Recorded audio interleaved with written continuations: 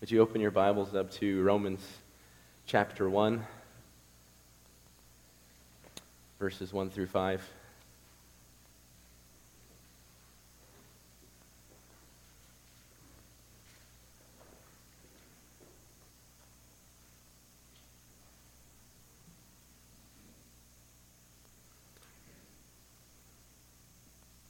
Hear the word of the Lord. Paul, a servant of Christ Jesus, called to be an apostle, set apart for the gospel of God, which he promised beforehand through his prophets in the Holy Scriptures, concerning his Son, who is descended from David according to the flesh, and was declared to be the Son of God in power according to the Spirit of holiness by his resurrection from the dead, Jesus Christ our Lord, through whom we have received grace and apostleship to bring about the obedience of faith for the sake of his name among all nations. Let's pray.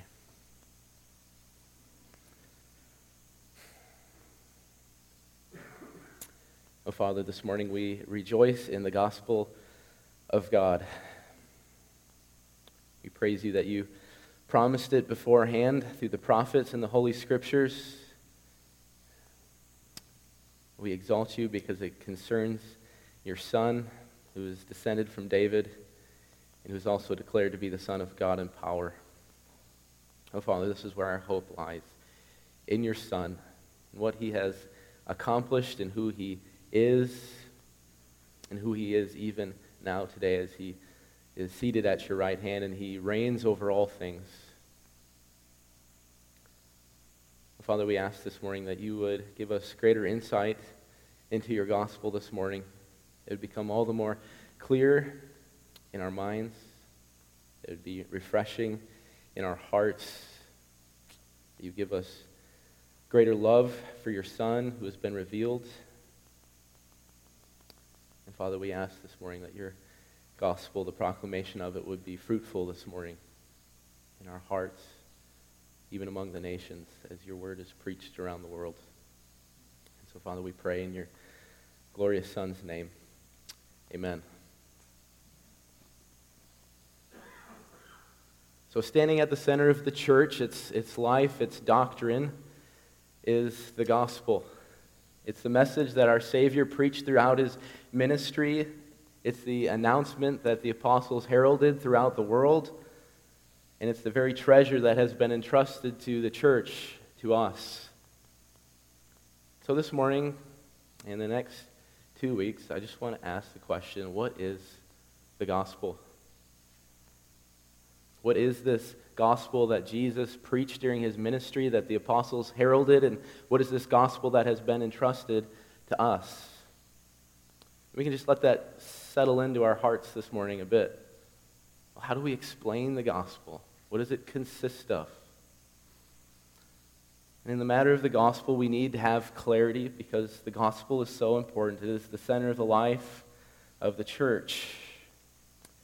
And so when we look into the scriptures, the Apostle Paul is refreshingly clear on the matter of the gospel. He says in 1 Corinthians chapter 2, verse 2, "For I decided to know nothing among you except Jesus Christ and him crucified."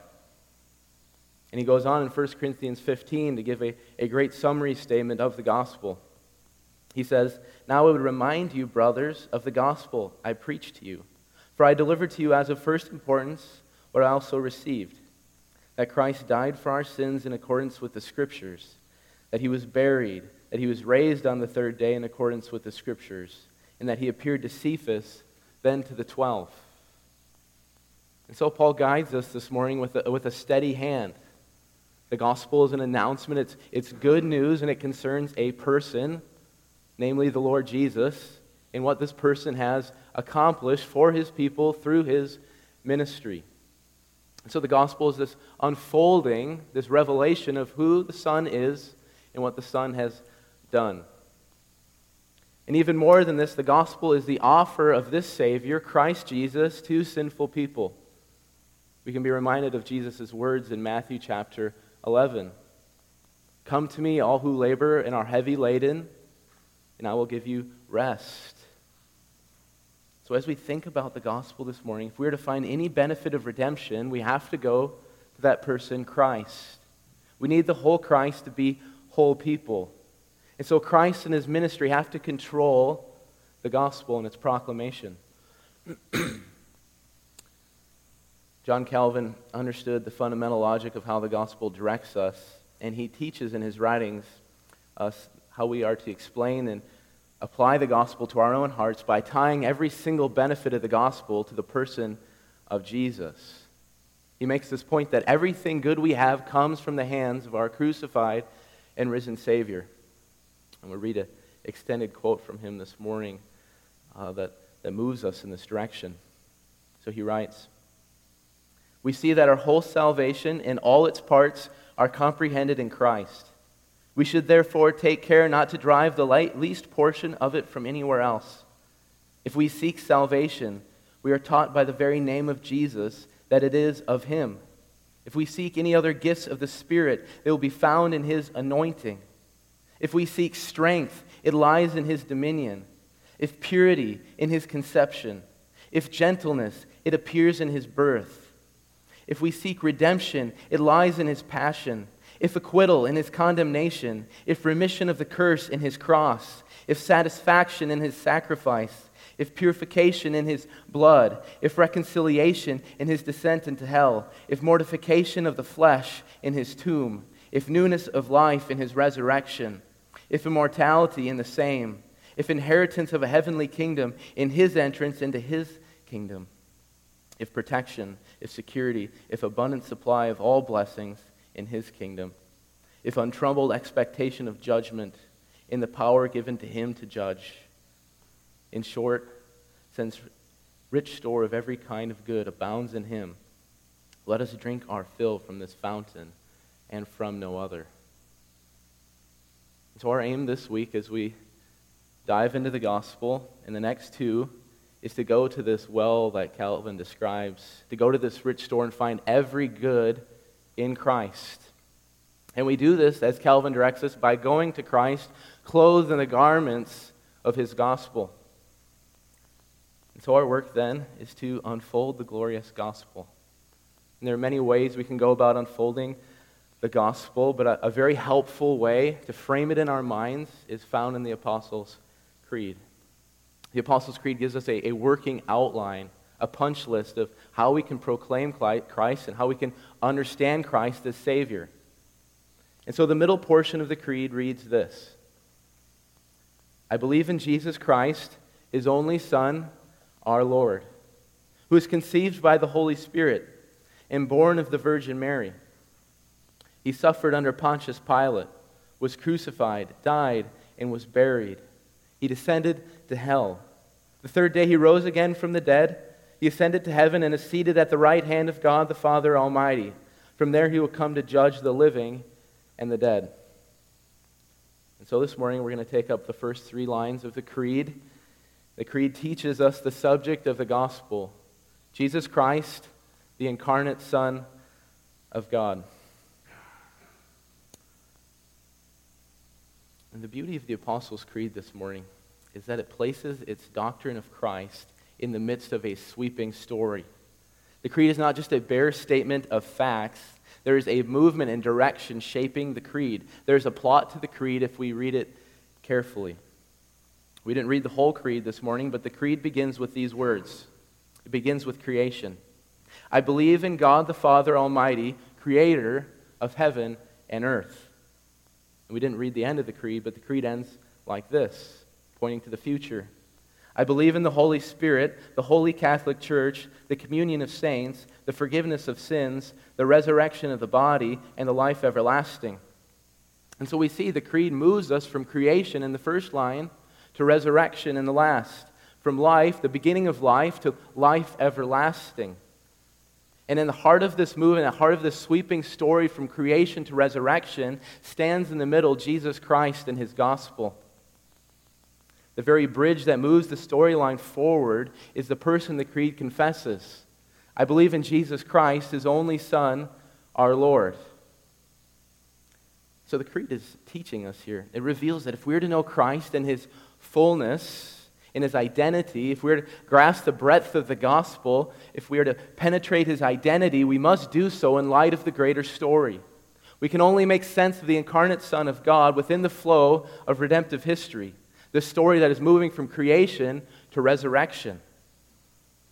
And this is not only a point the Creed makes, but when we go to the Scriptures, this is how the apostles describe who Jesus is. There's this foundational logic moving in the Scriptures. So we can go to Romans chapter 1 this morning. We already read these verses, and I'll read them again. Paul explains his gospel to the church in Rome. He says, Paul, a servant of Christ Jesus, called to be an apostle, set apart for the gospel of God, which he promised beforehand through his prophets in the Holy Scriptures, concerning his Son, who was descended from David according to the flesh, and declared to be the Son of God in power according to the Spirit of holiness by his resurrection from the dead, Jesus Christ our Lord. So integral to Paul's proclamation of the gospel, this is what he's doing to the church in Rome. He's introducing this gospel that he's been entrusted. Integral to this is his understanding of the wider story of Scriptures. And he makes clear to the church in Rome that the gospel that he preaches is not something new. He's not making this up, but what he preaches in the gospel has been promised by the prophets of old. And according to Paul, without these prophets, without the wider story, his gospel would make little sense. It would have little meaning. In fact, the Son of God would be incomprehensible without these prophets. And we can go to 1 Corinthians 15 as well this morning. We read that earlier. And we hear this refrain in Paul's explanation of the gospel. He says, in accordance with the Scriptures. In accordance with the Scriptures. And this is fundamental to all apostolic preaching of the gospel. We can go to Peter's explanation of the gospel in 1 Peter chapter 1, verses 10 through 11. Peter speaks, he says, concerning this salvation, the prophets who prophesied about the grace that was to be yours searched and inquired carefully, inquiring what person or time the Spirit of Christ in them was indicating when he predicted the sufferings of Christ and the subsequent glories. So where did the apostles get this understanding? Where did they get this fundamental logic? Well, they get it from the Lord Jesus Christ himself.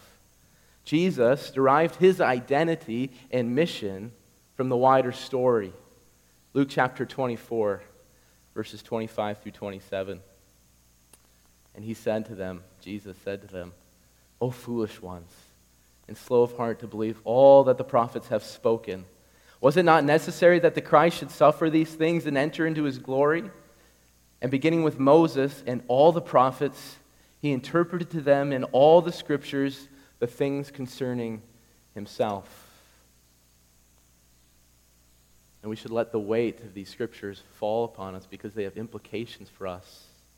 We cannot simply be New Testament only Christians. That would have made no sense to the Apostle Paul or the Lord Jesus, because it's the law of the prophets and the writings that give sense and shape and scope to the meaning of the gospel.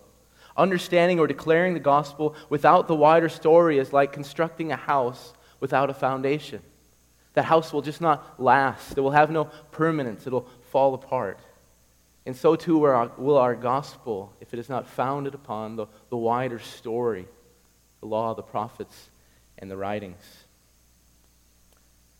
And so this morning, if we are to have any hope at penetrating into the glory of what the Apostles' Creed confesses of Jesus, who was conceived by the Holy Spirit and born of the Virgin Mary, if we are to worship the eternally begotten Son, made manifest in flesh, if we are to answer some of these questions raised by the Incarnation, if we are to go to this well that Calvin speaks of, we have to press into the wider story.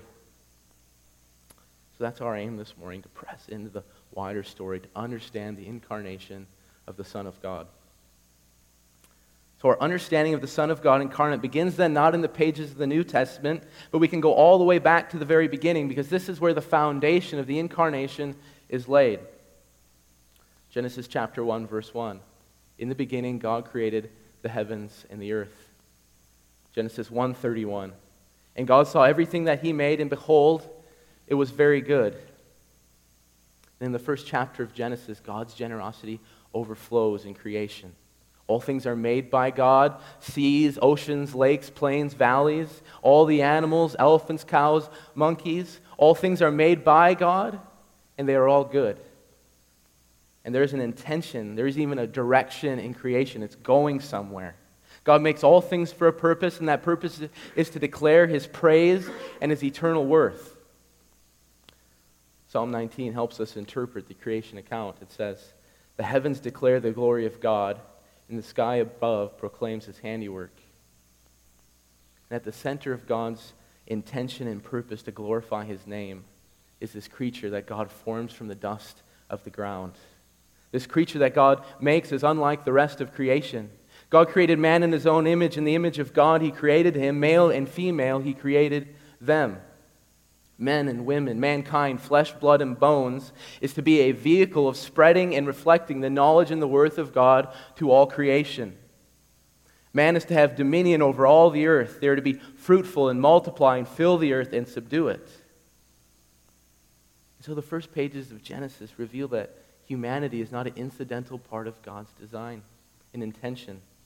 God is the sovereign covenant Lord who creates all things, and Adam as His image, we could even argue as His very son, is to rule under the covenant Lord and for His Lord's ends and designs.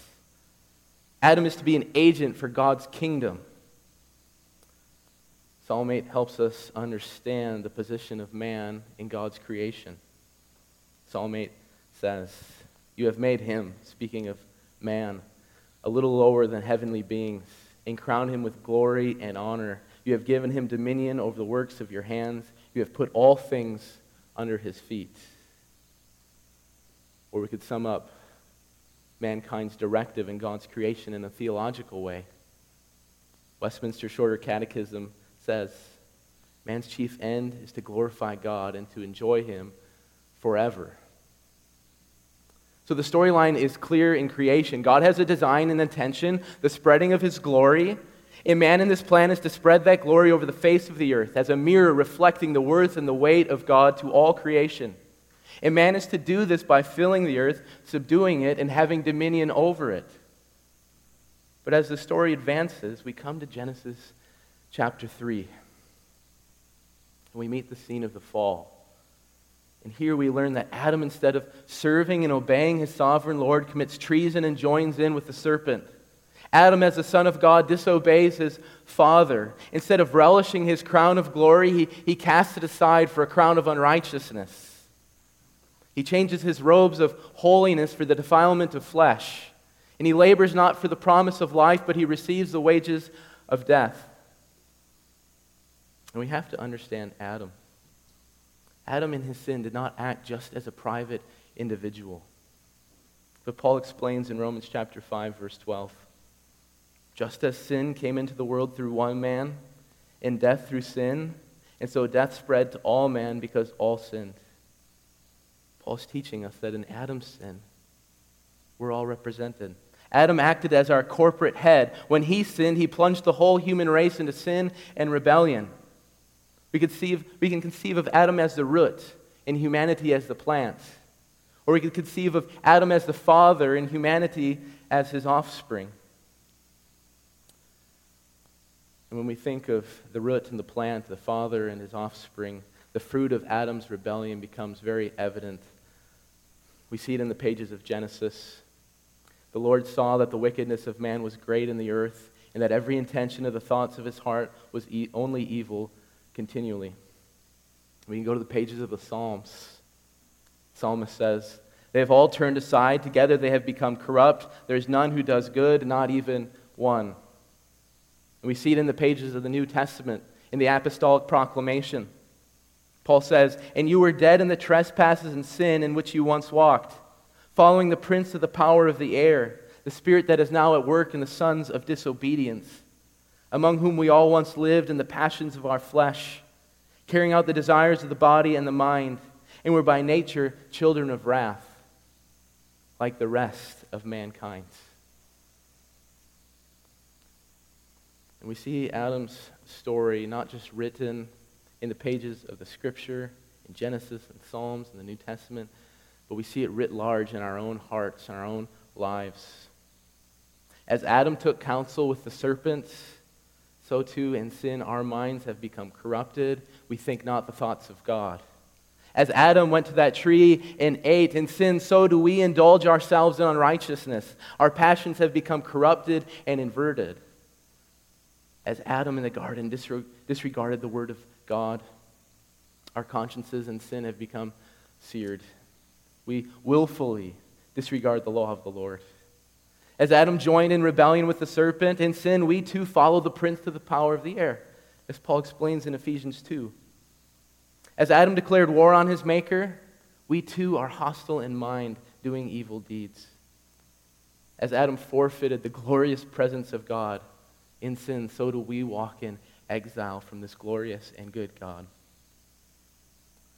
As sin invaded through Adam's disobedience and brought death, so too sin has invaded our existence, and death permeates all that we do. So we have to ask this morning, what is to come of God's plan? Can mankind be redeemed in God's plan? Can we fulfill God's intentions for us? And the answer is, in Adam, it is impossible to fulfill God's plans. A new man must come. And we can reason this way this morning. If the root of the plant has become corrupted, if the root of the plant has been thoroughly destroyed by disease, if it has become rotten, it simply cannot give life to that plant. That plant will never be healthy. It will never give forth good fruit. If the root is bad, it doesn't matter if you go to that plant and you prune its leaves. It doesn't do any good if you go to that plant and you add fertilizer all around it, or you cultivate it and stir up the ground. It will do no good if you water it day and night. Rather, a radical work is in order for this plant. The gardener must come and he must extract the corrupted root from the ground. He must dig it up, and then it must be destroyed. It is not possible to have a healthy and flourishing plant with a diseased and corrupted root in the ground. And this brings us to see the dire situation of mankind and sin. We can try to trim our leaves. We can try to cover up our bad fruit. We can try to move around our soil from here to there. But the problem goes deeper than this. It goes down to the very root. We cannot evolve from our sinful situation. It's not going to get better over time. We cannot be reformed. We cannot think more positive thoughts about our situation. The scriptures are clear. As long as we are in the family of Adam, there can be no life in us. As long as we draw from this diseased root, there can be no flourishing for mankind. As long as we are under his wicked headship, there can never be any flourishing.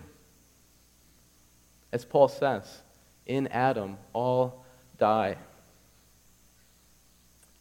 And this sets the stage to see the absolute necessity of the incarnation of the Son of God. In the midst of this story of failure, the glory of the Apostles' Creed begins to shine forth. I believe in Jesus Christ, his only Son, our Lord, who is conceived by the Holy Spirit and born of the Virgin Mary. What precious news to consider in light of this wide story. The Creed teaches us the eternally begotten Son, God himself, has taken flesh. God has not let creation languish in futility and corruption, but God has come. And the incarnation preaches good news to us. There is a second Adam, a second man. There is a new root. There is a new covenant head. There is a new humanity.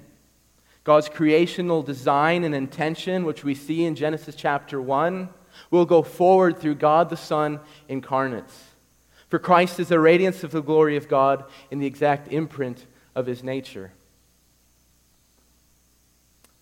So we must see this morning, where Adam failed in the garden, the incarnate Son of God succeeded in every way. Adam corrupted the flesh due to sin, but what has Christ done? Christ, by the Spirit, has sanctified human flesh. Adam sinned, and he brought the reign of death. Christ, by his obedience, ushers in the reign of life in the Spirit. Adam disobeyed the law of God. What has Christ said? Behold, I have come to do your will, O God. Adam faced temptation and he complied, he gave in. He should have killed that wicked serpent. Christ, in the face of temptation, said, "Get behind me, Satan." Adam brought curse to creation from that tree. Christ lifted the curse by hanging upon the tree. Adam brought forth children of wrath. Christ has brought forth the children of God.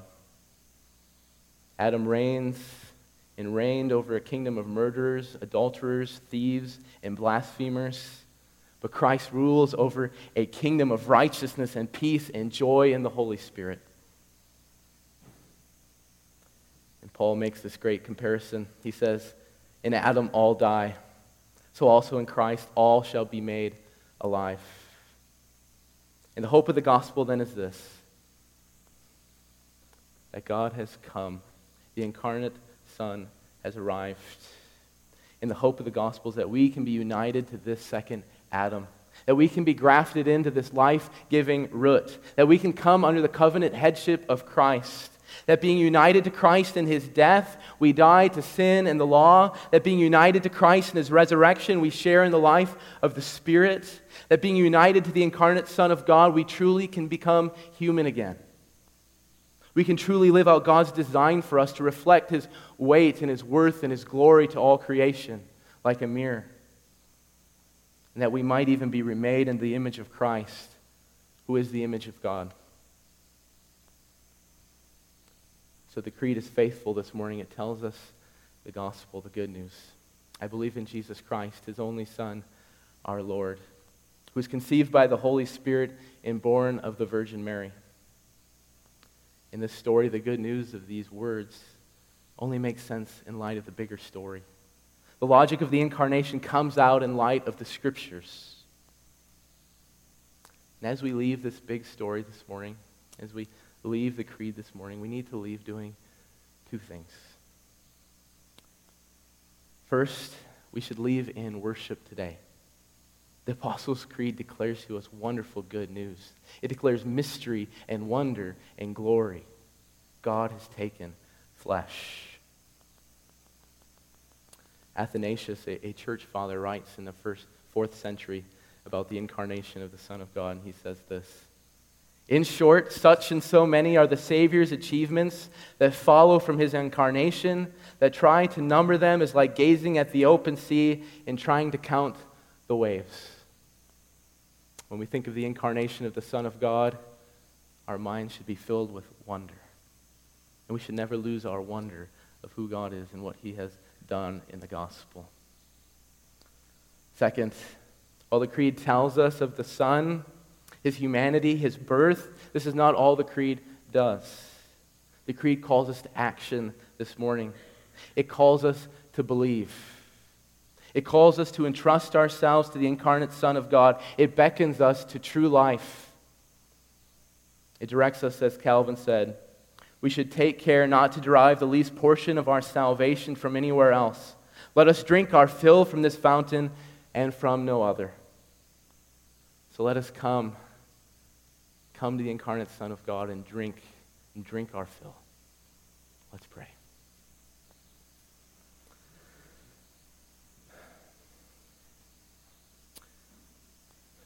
Oh, Father, we worship you this morning. Your gospel is the good news that we need to hear. In Adam, all die. So also in Christ, all shall be made alive. And this is our precious hope, that Christ has indeed come. He has taken the form of a man born under the law. And he has redeemed us from the curse. He has sanctified human flesh. And we have hope in him. So, Father, would you refresh our hearts today in Christ Jesus? We pray in his name. Amen.